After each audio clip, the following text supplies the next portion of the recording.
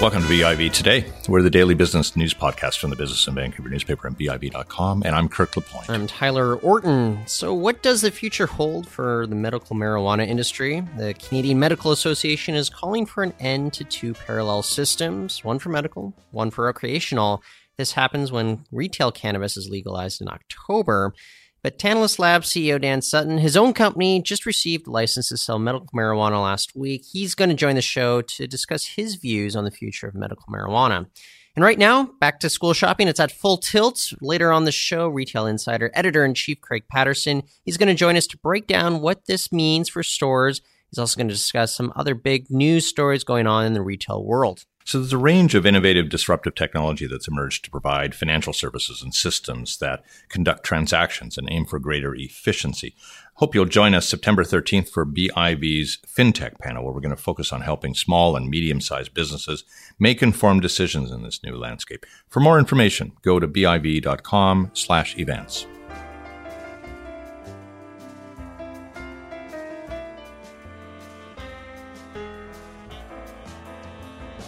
Should the medical marijuana system be phased out following the legalization of recreational cannabis later on this year?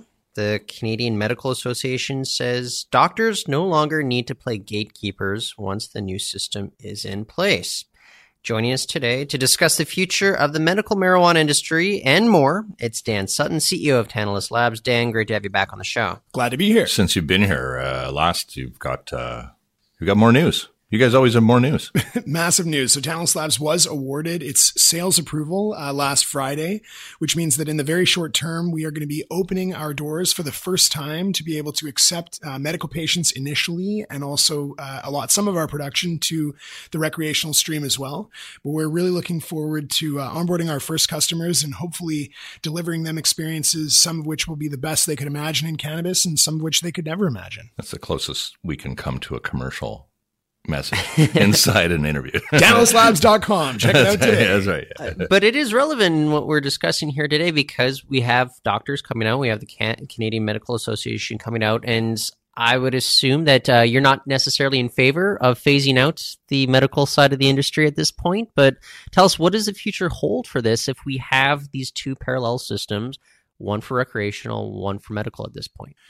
Right. Well, putting my own self-interest aside, I think that the CMA, first of all, it's important to acknowledge that they don't speak for all physicians. There are many physicians in Canada that are huge supporters of the ACMPR, the medical channel through which to access cannabis. And the CMA is looking at this from a logistical complexity angle, whereas really what they should be looking at it from is a patient advocacy angle. The ACMPR has done an incredible job for being such a new system populated by, very high degrees of government regulation, and then also an inspired group of entrepreneurs in terms of repeatability and consistency in their ability to deliver product to patients at their homes with an unprecedented degree of supply chain transparency. The ACMBR has been an outrageous success. It's very near perfect in terms of being able to actually get patients what they've asked for, what they need, and allow those patients to decide with their physician what is the best treatment pathway for them for cannabis. So ultimately, if we are to phase out this system, we better have a better system in place. And I think that the CMA is suggesting that is going to be the case, that there will be a system. Do you see anything that might run against that assertion? Well, the CMA is relying on unproven hypotheses. They're saying it may be better to distribute through pharmacies, it may be better to distribute through other mechanisms, and we just simply haven't seen any evidence that can be successful. And it also installs another intermediary into this supply chain in the context of, potentially large pharmacy chains that then need to create margin for themselves. So right now, what we have is a direct relationship between patient and ACMPR service provider that allows for the most efficient pricing to be delivered to that end user. And if we add another layer into that for some unperceivable from my angle degree of public health and safety or transparency that the ACMPR has clearly proven that they can deliver on, what is the added cost actually delivering in terms of value? So the skeptic who would say that really what the hazard in this is that with a legalized system, someone will use the medical track in order to purchase a lower cost cannabis supply and frankly be using it either recreationally or providing it to friends to use it recreationally. Is that any kind of a legitimate fear? The current process that patients in the ACMPR need to go through with their physician is very thorough. Physicians are highly conscious of risk, and they appreciate that they need to be able to validate an effective medical reason why this person should be using cannabis in a therapeutic context. And I mean, I've interacted with many physicians. We have our own digital clinic that allows patients to be actually able to interact with physicians through a virtual clinic in a digital medium. And those physicians are highly conscious that if they give cannabis to somebody who has a risk profile associated with that cannabis use, that is a potential, conflict for them and could even present liability. So I think the doctors are effective gatekeepers in this medical system in the ACMPR. And whether we're dealing with a pharmacy as a distribution point or a digital channel such as an ACMPR website, there's no real reduction of risk that comes with that, because ultimately the doctor still has to write that recommendation. Is there a risk if, we just have a lot of the people within the medical marijuana market segment shift over to the recreational segment and they're essentially self-medicating or determining what they should be doing? What kind of risks are they at? Well, that's an excellent question, because with over-the-counter medicines, such as ibuprofen or acetaminophen, you are actually supposed to consult your doctor before you start to take these medicines that are readily available over the counter. Sure. So my question is, if someone wants to use cannabis for a therapeutic reason, they find it more convenient to buy, say, smaller quantities through a storefront retail channel, whose place is it really to judge that they shouldn't be using that cannabis from that recreational channel? It's ultimately, the goal here is to eliminate the black market for cannabis. There are many medical cannabis users that are currently buying from unregulated channels. And the only way to do that the most effectively, in my position, is to create an omni-channel experience. Whatever the person, however they want to buy, however the patient wants to acquire their cannabis, make it available for them in storefronts, make it available for them in e-commerce, eventually things like delivery systems and smoking lounges. These are great avenues to create convenience for the end user in an unprecedented world of convenience. What I'm still a little foggy about here into mid-August is what the government's definition is of cannabis in terms of what kind of class of drug or recreational escape, frankly, it is, because it appears to have leaned heavily over to treating cannabis as if it were another form of alcohol. Therefore, it has the so-called sin taxes applied to it in a way. So it isn't treating it like a pharmacological product. It's treating it as kind of a recreational escape product. That's correct. And cannabis is moving away from the CDSA, which is a controlled substances regulatory obligation, towards now this new Cannabis Act, which does kind of put it in a class of its own. However, if you ask a cannabis user, they've done a variety of different surveys on this. If you ask a cannabis user if they can textualize their use as therapeutic, over 90% of cannabis users, recreational or medical, are going to suggest that they derive some form of therapeutic benefit from it. Mm-hmm. So it clearly does not inebriate the same way that alcohol does. And there are people that are using cannabis in your sort of traditional social context of, I want to loosen up, I want to relax, I want to take the edge off at the end of the day. I don't know whose place it is to judge whether or not that's a medical application or a recreational application, but ultimately there's a huge body of people that are very concerned around applying sin tax to a medicine, and they are certainly making their voices heard and suggesting that taxing medical cannabis for somebody who is a low-income individual who's using cannabis effectively to substitute away from other potentially more harmful drugs like opiates. This is happening across Canada today. And does that person deserve to be paying a sin tax? I think this is a question that is going to unfold substantially over the next couple of months. But we're not expecting necessarily, for instance, that benefits plans will essentially provide you with recreational cannabis. Do you? I think it's still yet to be seen whether or not benefit plans will be providing you with medical cannabis. There are some companies that have led the charge on that, and cannabis companies have been a part of that conversation. But I think it's still really early days, and I understand that it's difficult for insurers and for physicians to be attributing therapeutic potential to a drug that has a variety of different psychoactive compounds. I think that's the core thing that's inhibiting cannabis from getting a drug identification number. Some more studying, more well, understanding. That's the Canadian way, isn't it? That's right, exactly, yeah. Slow and steady wins the race. But I mean, my message to patients is give it a try. if you're interested in cannabis, the best thing you can do is dip your toes into it. There are some people that are going to react very poorly to cannabis. They're not going to enjoy it. They're not going to derive any therapeutic benefit, and let your brain tell you that. And to say that that's actually different than what doctors are doing with a lot of different prescriptions is wrong. The best model that we have in a model like pain reduction is to actually ask the patient, what was your pain before you took the pill? Rank it out of 10. What was your pain after you took the pill? So this kind of dip your toes into the shallow end approach is happening all across medicine today. And I think it's perfectly valid with cannabis use. I didn't know you used cannabis by dipping your toes in something. But anyway, it's a whole other thing. There's the topical new formulation is coming soon from TantalusLabs.com. Okay, yeah. Well, if you think of a gold rush, one of the big things that you would do is maybe sell picks and shovels. And we're going to see a lot of these spin-off kind of services going on when the industry becomes legal in October. One of the things that's maybe creating a little bit of controversy are, say, delivery services. We have a startup in Edmonton. They want to be able to pick cannabis up for people, take it to their homes, give it to them right there. Are we going to be looking at a lot of legal entanglements going up with this, a lot of uncertainty about where you're going to be, offering these kinds of services that are obviously in demand, but don't necessarily meet, I guess, the legal requirements here in Canada? Oh, absolutely. And I mean, I was able to sit down with Minister Mike Farnworth last week, and he expressed a lot of concern around the confusion of the legality, what precedents are going to be set. There's a lot of disincentive for governments to be pushing forward on more convenience-oriented channels through which recreational or medical users can buy. But the point that I think is really clear to make here is that here in Vancouver, we have an elite system of black market delivery services. These guys come to your house, they've got cannabis, they might have a host of other drugs, they've got edibles that are unregulated, they have all these products that you don't know where they've come from, and they're with you in 20 minutes. The dial-a-dope services are running with huge degrees of effectiveness, and even if you were to shut down every dispensary tomorrow, these dial-a-dope services are virtually unpoliceable.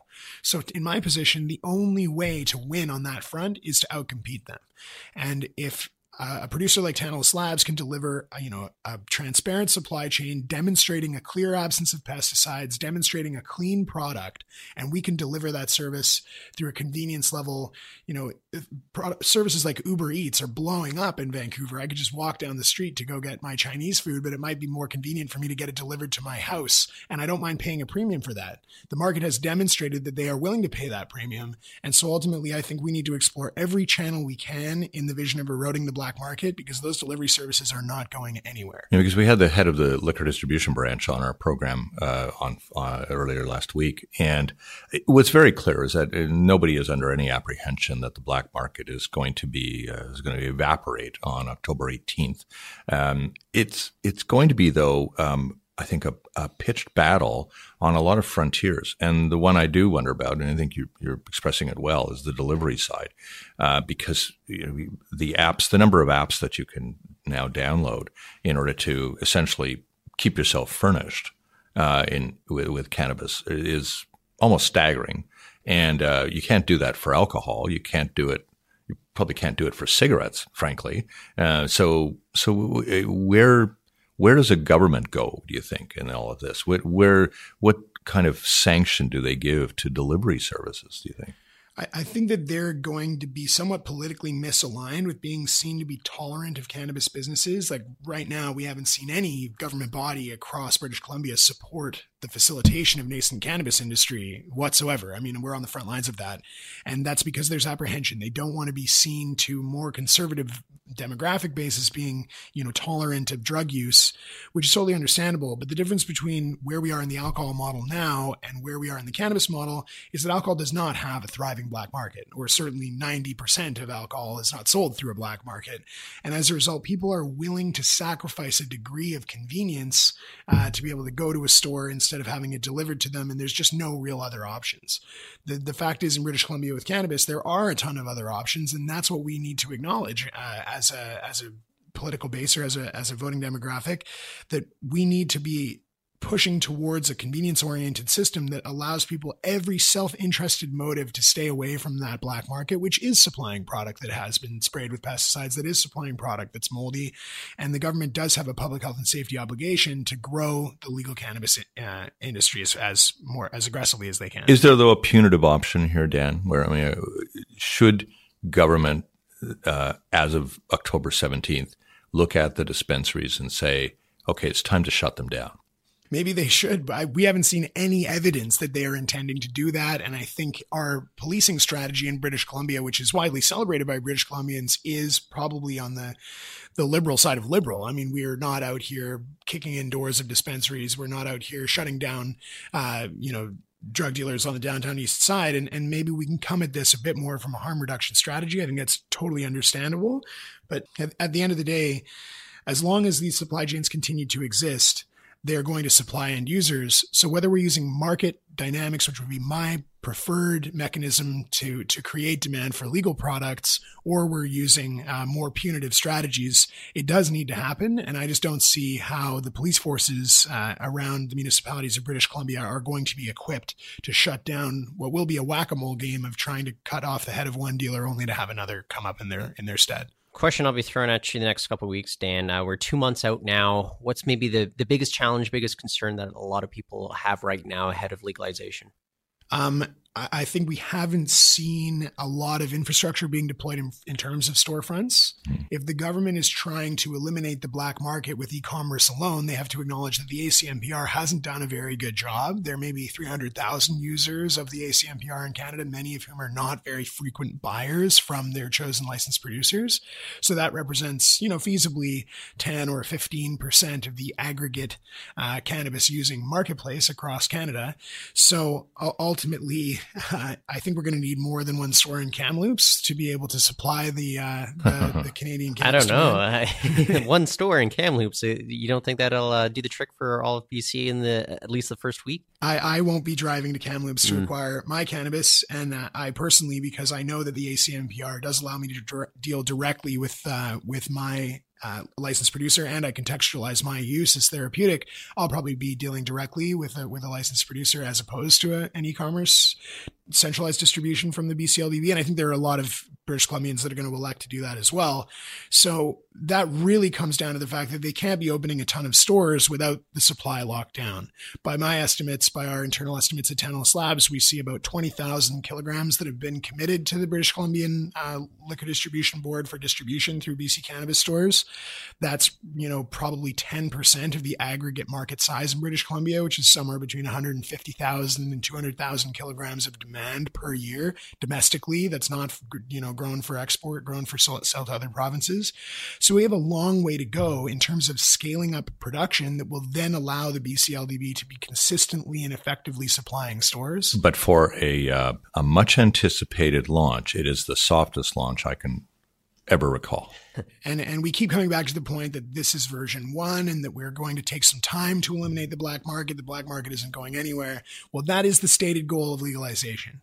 So whatever we need to do to facilitate industry growth, to be cannibalizing 1 gram at a time, 1 user at a time, the people that are buying currently from the black market, that is what we need to be focused on. And the government has been very focused on the mechanics of how we sell. They have not been very focused on the economic development necessary to build a thriving local industry here in British Columbia. And do you think that some of it has to do with just the political reticence that goes into something like this? I mean, if we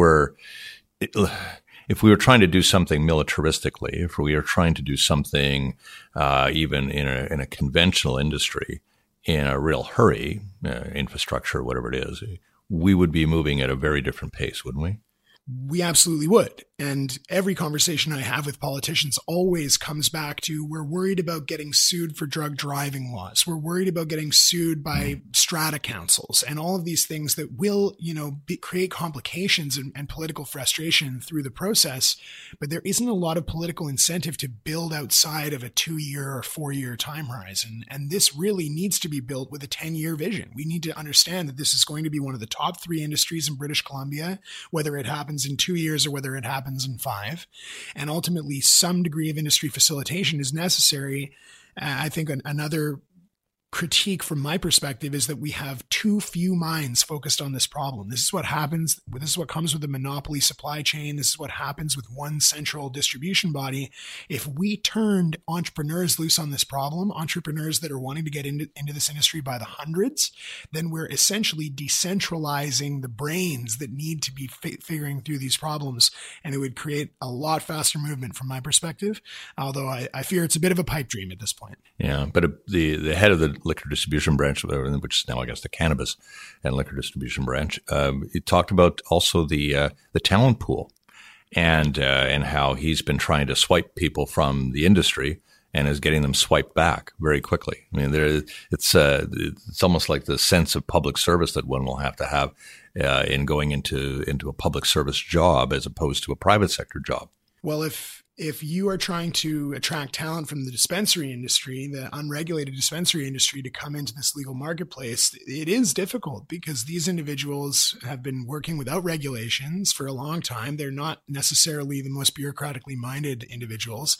They've also been making a ton of money. Yeah. If I'm making millions of dollars a year and you're offering me $100K a year in salary, I might be reticent to forego my even somewhat risky multi-million-dollar a year revenue stream. But the talent is out there. It's just a lot of this talent is entrepreneurially focused. Fitting into a cog in a machine bureaucracy paradigm isn't really the sentiment of most cannabis entrepreneurs, whether they come from an unregulated sector like the dispensary owners or they've transitioned in from lawful enterprise such as myself. There are people out here that want to build things. They don't want to be coming into a system that's already top-down regulated. They want to be building delivery systems. They want to be building lounges. They want to be building, distribution brokerages. And I think that there's a lot of talent that's very excited about those kind of opportunities. But the only real way to turn them loose is in a more free market paradigm. Well, Dan, always a pleasure. Thanks for joining us on the show. Thanks so much for your time. That's Dan Sutton, CEO of Tantalus Labs. Joining us next to discuss the latest news in retail is Craig Patterson from Retail Insider.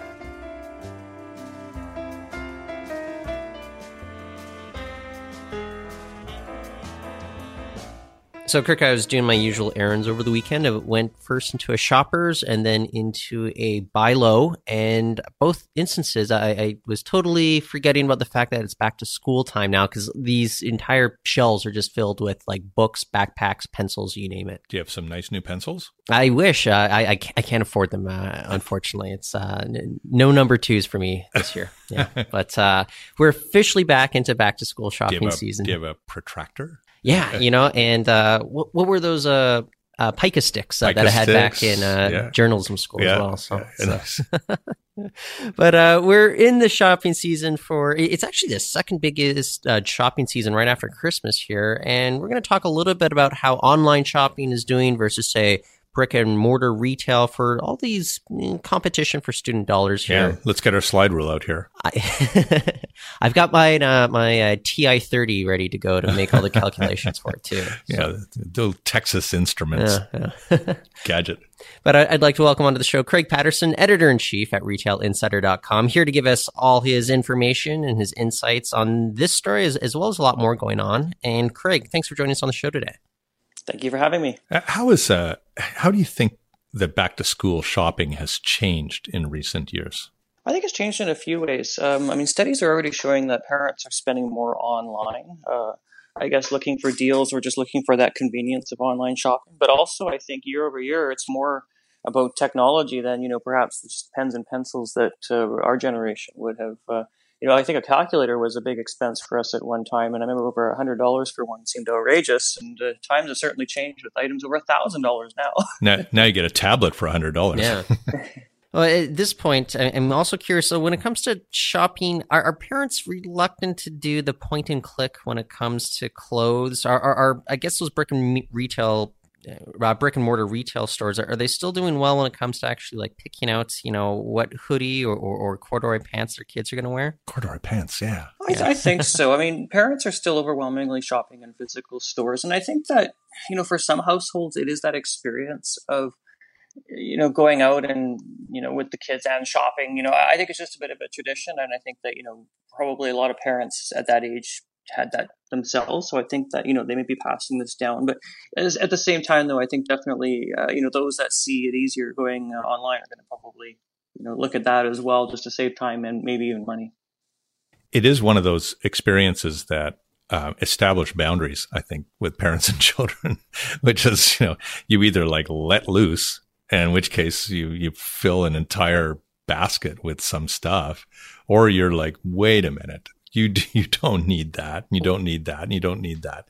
There are definitely differences between all the siblings in my family growing up, and very different expectations between my two brothers and my sister and myself versus what we. Did you get shortchanged? Do you feel like you got shortchanged? You know what? I'm going to say it's absolutely true. I was the oldest. I did not get shortchanged at all. You got yeah. So, but one of the benefits. Parents learn from their mistakes with you. Exactly. To not, but Craig, do parents, do you think, have the same, sense of boundary when they're online shopping?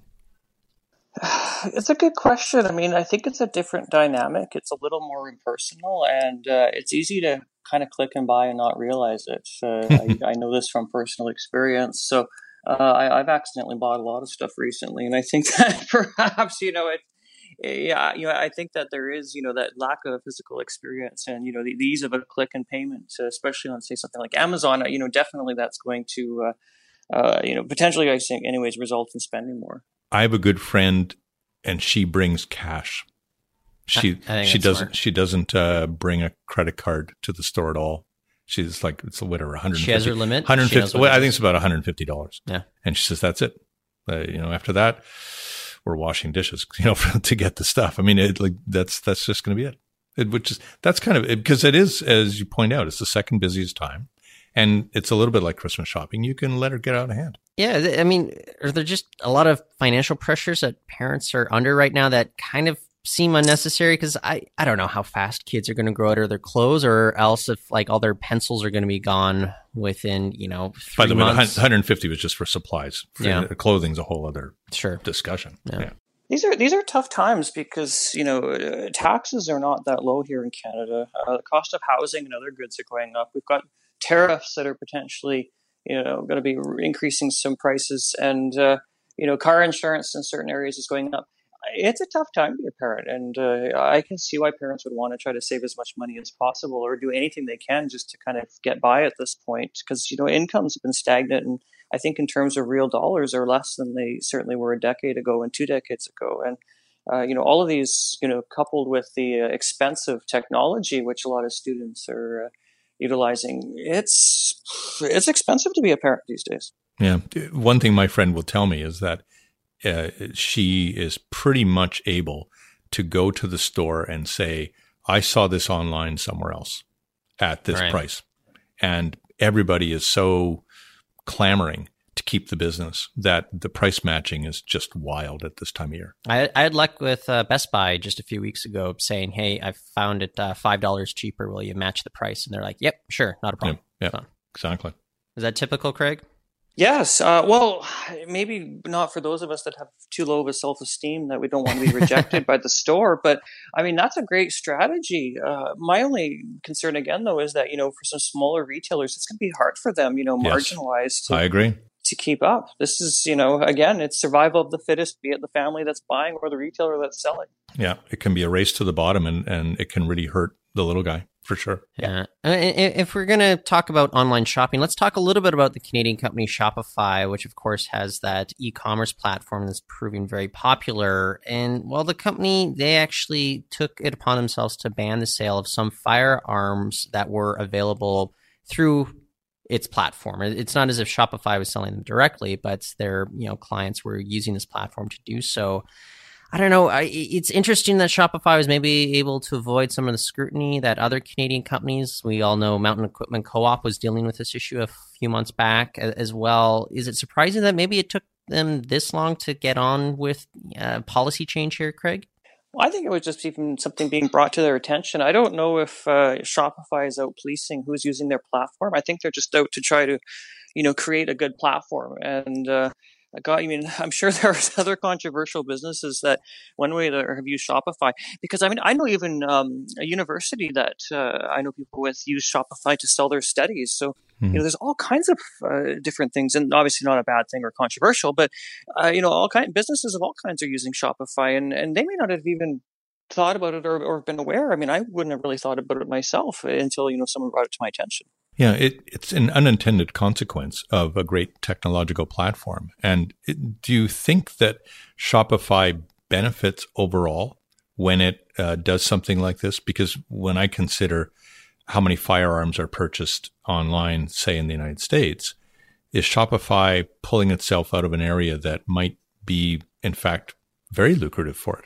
That's a good question. I'm not an expert in gun retail, which is probably not a bad thing. But I guess the question is, when you buy a gun online, how certified does a person have to be? I don't know that answer. Like, I think if you walk into a store, you need to have some sort of a license or something to have a gun, or at least this is what I would imagine would happen, having never I've never even seen a real gun, I don't think, other than on a police officer. But I don't know. I mean, are they shooting themselves in the foot? I mean, Shopify has a lot of customers. I think the retailers themselves that would be selling the guns would certainly be struggling, but this would be really a handful of clients for Shopify. So, I guess the bigger question is, have they made a political statement that's controversial, and will that cost them money? It's also coming just in the same week that we know that Facebook was dealing with issues of 3D printed handgun schematics essentially being able to be produced there, and they had to swipe those off, take them off of their platform as well. Are there increasing concerns with tech companies overall just about how,